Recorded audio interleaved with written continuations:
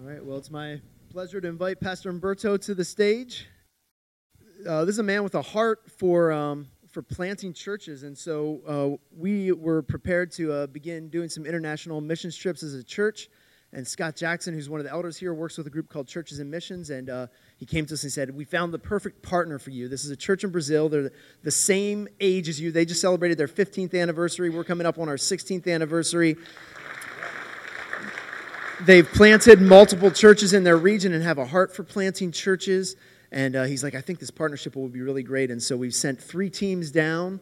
And now this is our first opportunity to bring you and your lovely wife up with us. And so it's been a joy to worship with you and to be here with you. And so we're very excited for the message that you'll bring for us today. So thank you, brother. Thank you, brother. Hello, everybody. I'm glad to be here. I thank God for bringing us here this morning. And I'd like you to open your Bibles to the book of John, chapter 11. John 11:1. Now a man named Lazarus was sick. He was from Bethany, the village of Mary and her sister Martha. This Mary, whose brother Lazarus now lay sick, was the same one who poured the perfume on the Lord and wiped his feet with her hair. So the sisters sent word to Jesus, Lord, the one you love is sick. When he heard this, Jesus said, this sickness will not end in death. No, it's for God's glory, so that God's Son may be glorified through it. Now we'll go to verse 17.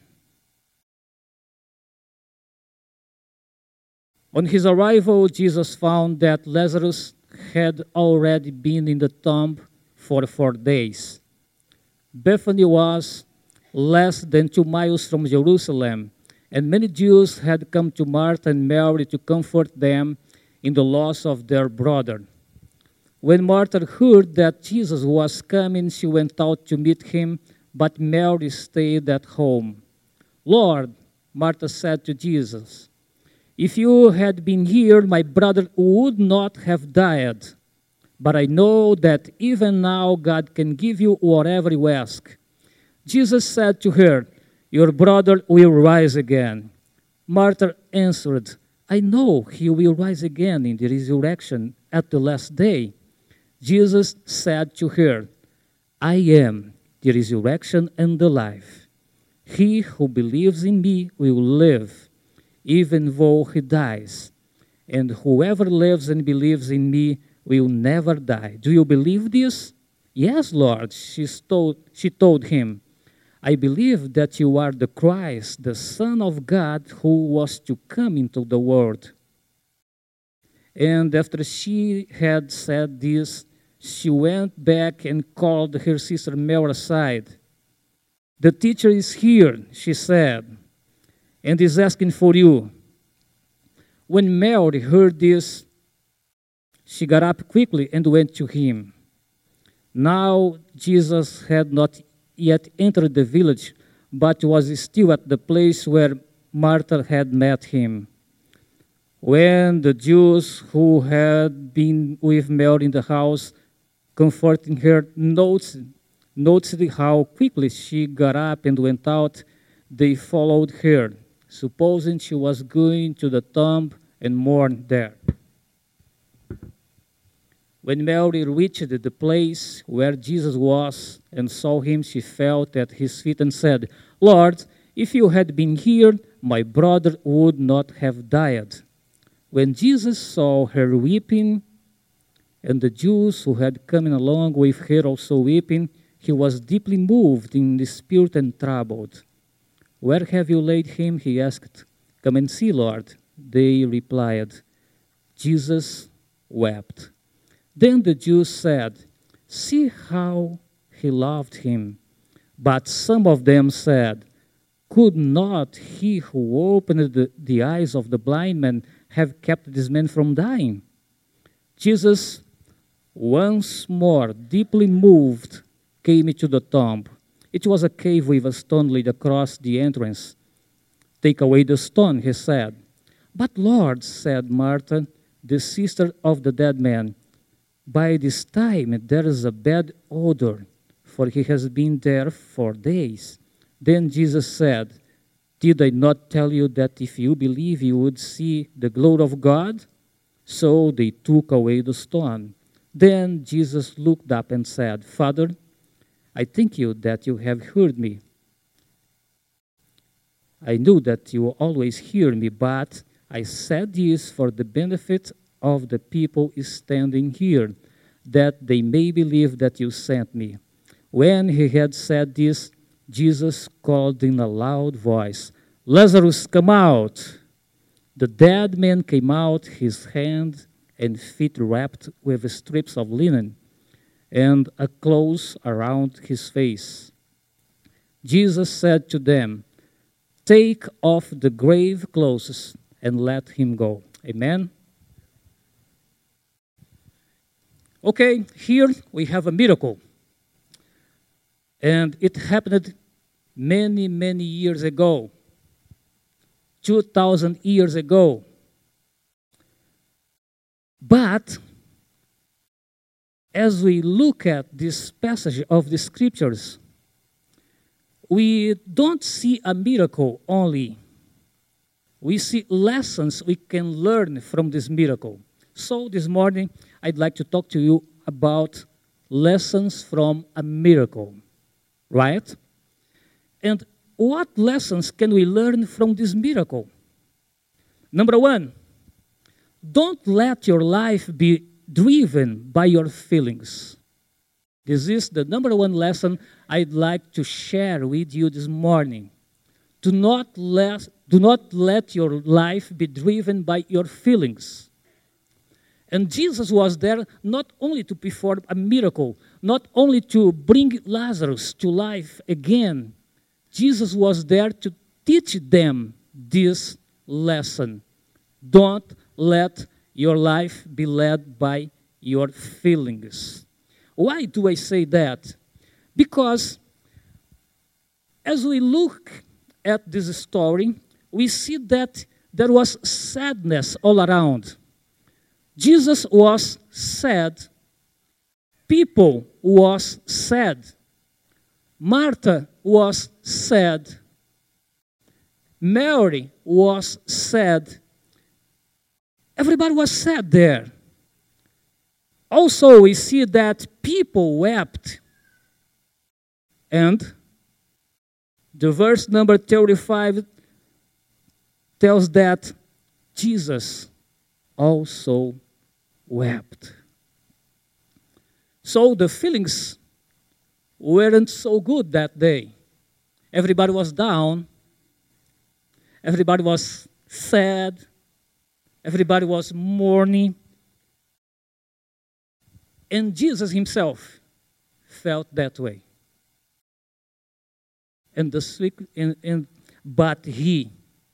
But his feelings didn't make him forget his purpose.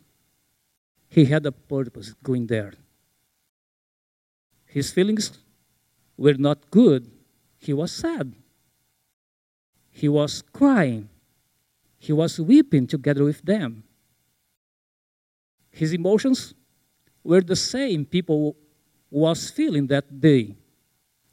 But he didn't allow his feelings to stop him from his purpose. Friends, God made us with intelligence and emotions. Sometimes we laugh, sometimes we smile, sometimes we cry. So it's normal for you if you cry. And when you cry, it brings you some relief, especially if you cry before God, right? So it's normal for us human beings, to laugh, to smile, and sometimes to cry. We have emotions. God made us with emotions. We have feelings. But we don't we don't need our feelings to drive our lives, right? We don't need our feelings to drive our lives. Why? Because our feelings act like this. Sometimes we are up, but sometimes we are down. Okay? Sometimes we are there. Sometimes we are here. And that's what Jesus is telling us. Don't let your life be led by your feelings. I'm here together with you. I'm crying together with you. I'm weeping with you. I'm feeling the same emotions you are feeling. I'm feeling the same feelings you are feeling, but I have a purpose. And my feelings won't stop me of doing the purpose I'm here to do. Amen? Lesson number 2. Don't let your life be driven by negative people.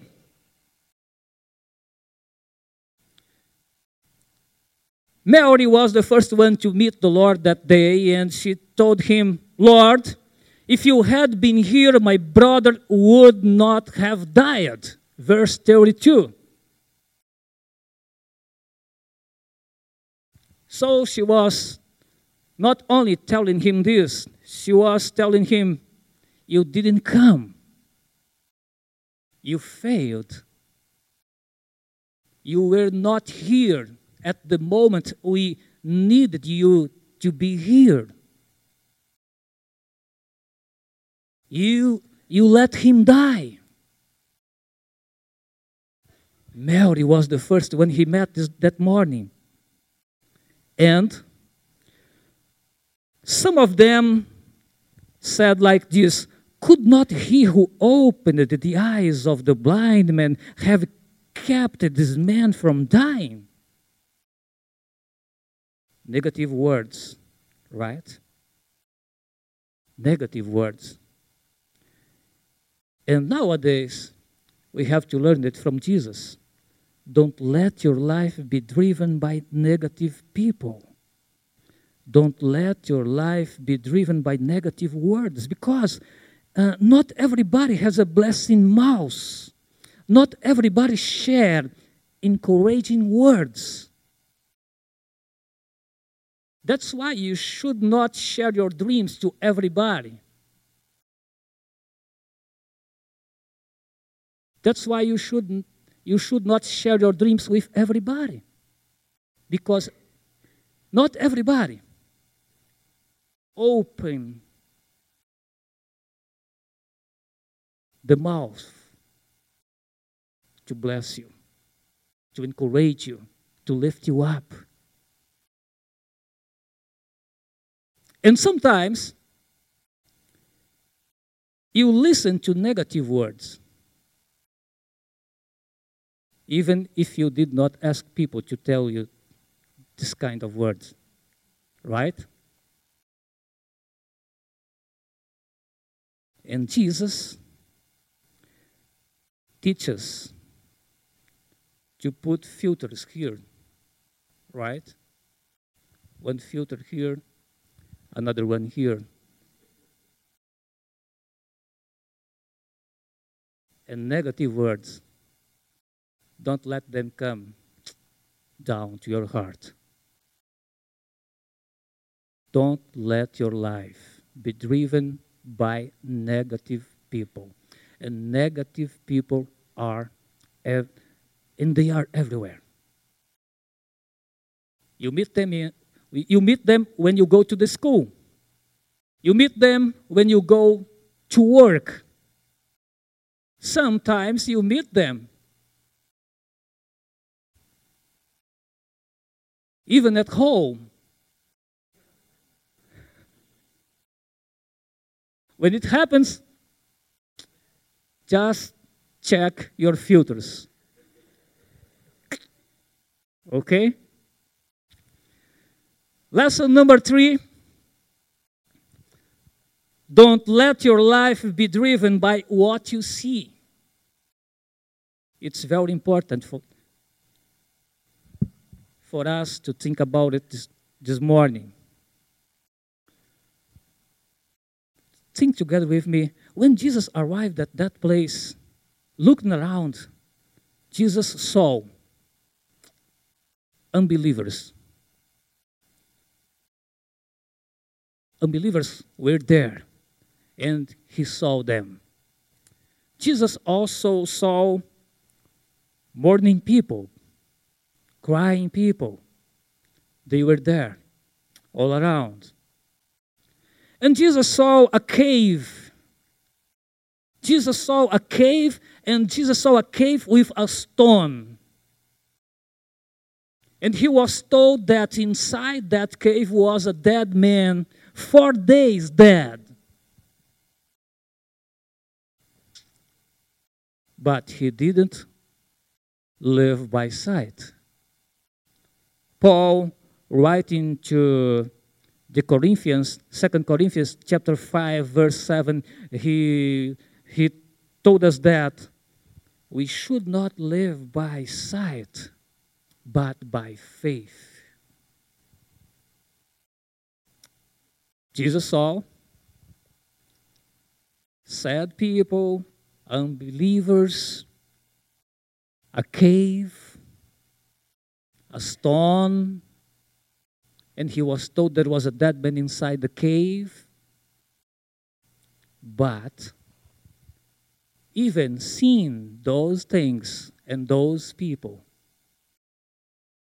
he told himself, yes, that's what I see, but I won't let my life, and I won't let my ministry, and I won't let my mission be driven by what I see.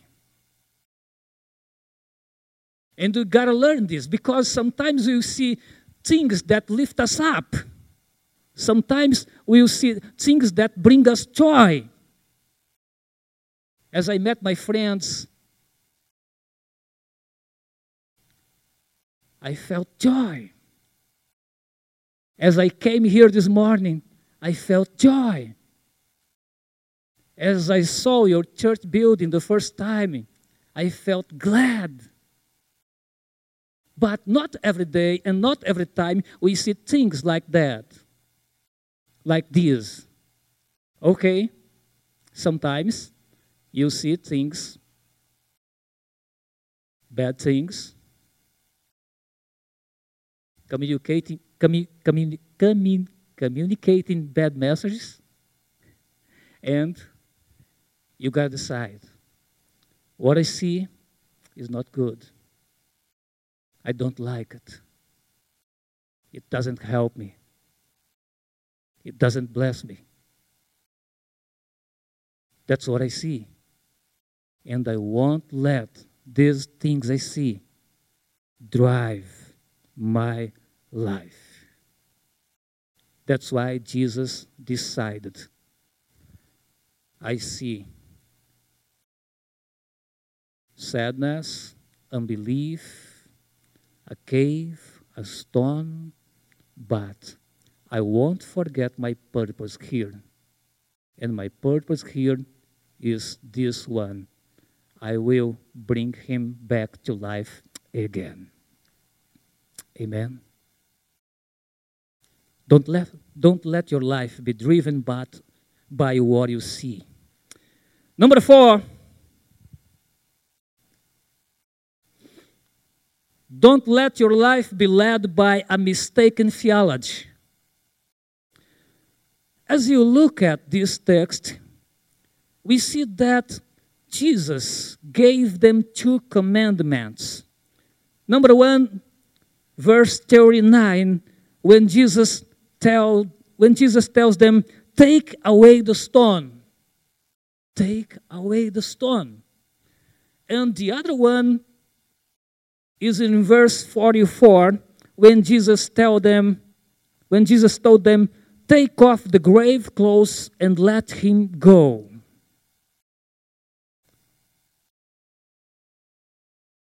Two things we see here. Jesus, the one who told Lazarus to come out of the cave, was he able to take the stone away? What do you think? Was he able to take the stone away? Yes. But he didn't. The same Jesus who told him, Lazarus, come out, was he able to take that grave clothes away? Yes. But he didn't. And why didn't he do that? What do you think? He was able to do that. He could do that. He's Almighty God. He was there and he told the dead man to come out, and he did. But now he look at people and he tells them, take the stone away. And later he tells them, take these grave clothes off. I'm gonna tell you one thing. He didn't do it because he knew those people was able to do that. And why did I tell you not to let your life be driven by a mistaken theology? I told you that because today, nowadays, I don't know if they do this right here in the U.S., but there in Brazil, there are some preachers who are telling people, come to church and be sure God will do everything for you. Rest. Don't worry. Just come to church and be sure that God will do everything for you.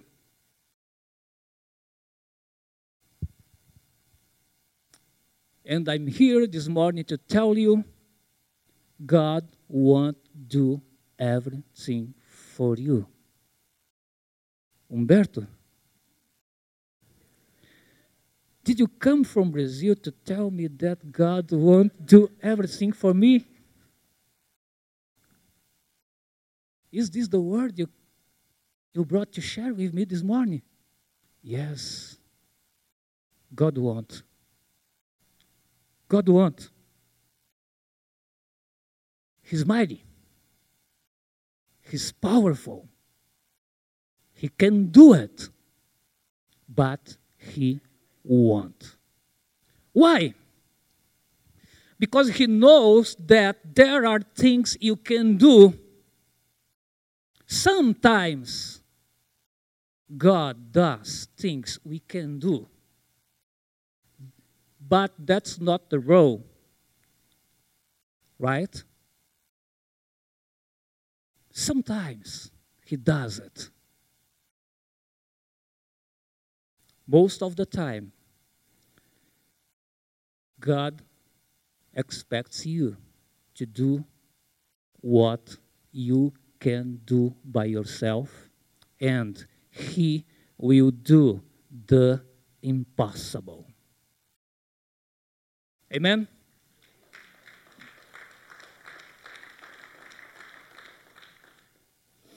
As we look at the Bible, we see many miracles.